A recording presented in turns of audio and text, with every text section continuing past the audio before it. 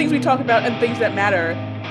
Right now, we're going to do a vibe check on Jill because while, we're towards the end-ish of season 2 for your listening pleasure, we've actually started season 4 of the Vampire Diaries in our viewing situation. Mm-hmm. So Jill, how do you feel about the Vampire Diaries, the television series? I like it so far. Yay! I'm sorry we've made you so scared, Jill. Yeah, I'm really nervous, but I'm also nervous. This is going to be spoiler-free. I'm a big season 2 and season 3 gal, I think. Season 4 so far, you know. You made a point about episode 3, which is that it seemed more like a premiere than the first 2 episodes, which I think one of the major problems with season 4, again, this is not spoiling, is pacing. Mm-hmm. Yes. I can already tell that there's a pacing problem that's going to bump quite a bit. Yes, I really want to talk about that once we're spoiling stuff. Yes. But yeah, pacing. I think even at this point, I'm not sure if the pacing is too fast or too slow, actually. I couldn't tell you. It's like both. Yeah. Somehow it's both. There's a real problem with narrative drive and deciding what we're focusing on. And yeah, but you know what? There's some good stuff too. I have a lot of smiley faces and hearts in my notes as well. So yeah, I mean, my overall vibe for the show so far is I like it. It's fun. I would go rewatch it after this. It's not bad enough to make me go, guys, I think I got to quit this podcast. Oh, you're not allowed to quit this podcast. You're not allowed. Remember, we have 2 spinoffs to watch as well. I know I've been an asshole for the past few releases. But I do like the show.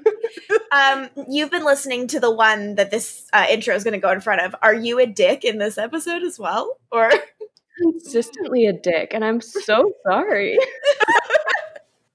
The cabin stuff, of course, really pissed her off. Yeah, and I remember her being like, well, at first I didn't really know why you liked the dinner party so much. And then she's like, Jill, you say that. And I'm just like, thanks, Jill. Yeah. Jill's the mean one on the podcast, which I'm surprised. I'm sorry I'm an asshole. I'm so sorry. As we've said, Jill is a bully. Jill gives us swirlies in this episode, you guys, and she steals my lunch money. This is why I don't talk. A locker. I don't talk because when I do, I'm like, oh no, I sound mean. You reveal your true self when you speak. Yeah. Very Liz Lemon at her high school reunion vibes. Jill, you really are the Liz Lemon of this podcast. I don't know what that means. Good. I'll just giggle. Oh, Jill. Ooh, I will pose this to our listeners. I think that when we're done with the series, we should do a commentary track for the pilot. That is all of us being goofs, so you can listen along with the show. I do not think we should do it for every episode, but I think we should do it for the pilot. I think. No! Wait, we're not going to completely rewatch now that Jill has seen it. So, okay, Jill, we're going to rewatch every episode of the 8 seasons, because now you have the knowledge of who these characters are. So now I can go along with it. Mm-hmm. Yeah, now you get it. Imagine if this was just like a hell loop for Jill. We just wanted to torture her. I like the show, so it would work for me. But if it were like an infinite rewatch, Jill likes the show, guys. I like the show. I don't think anyone's complained about you being too mean, but if they ever try to, she likes the show, guys. If I'm being too mean, please let me know. Except for if it's about Jeremy, because that just comes out of us. Yeah, I won't stop being mean to Jeremy. We actively tried to be fair to Jeremy, and then we just kept saying mean things about him. I feel so bad. I am genuinely both about how much I say mean things about Jeremy and how much I say nice things about Matt Donovan.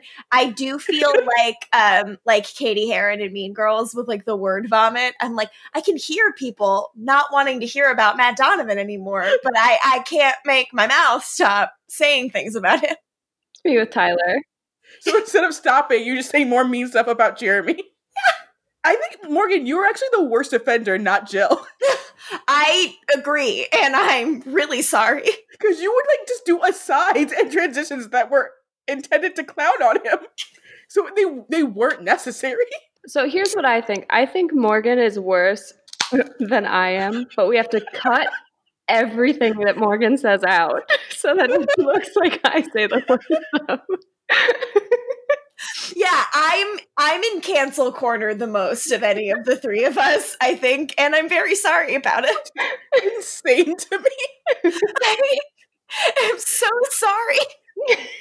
Last recording, I just yelled, cut it out, cut it all out, cut everything I've said out, and so I'll edit that one. I'm sorry. I don't even know if cancel corner is actually in the podcast because that's the stuff usually that we have to just cut completely. Just all of it.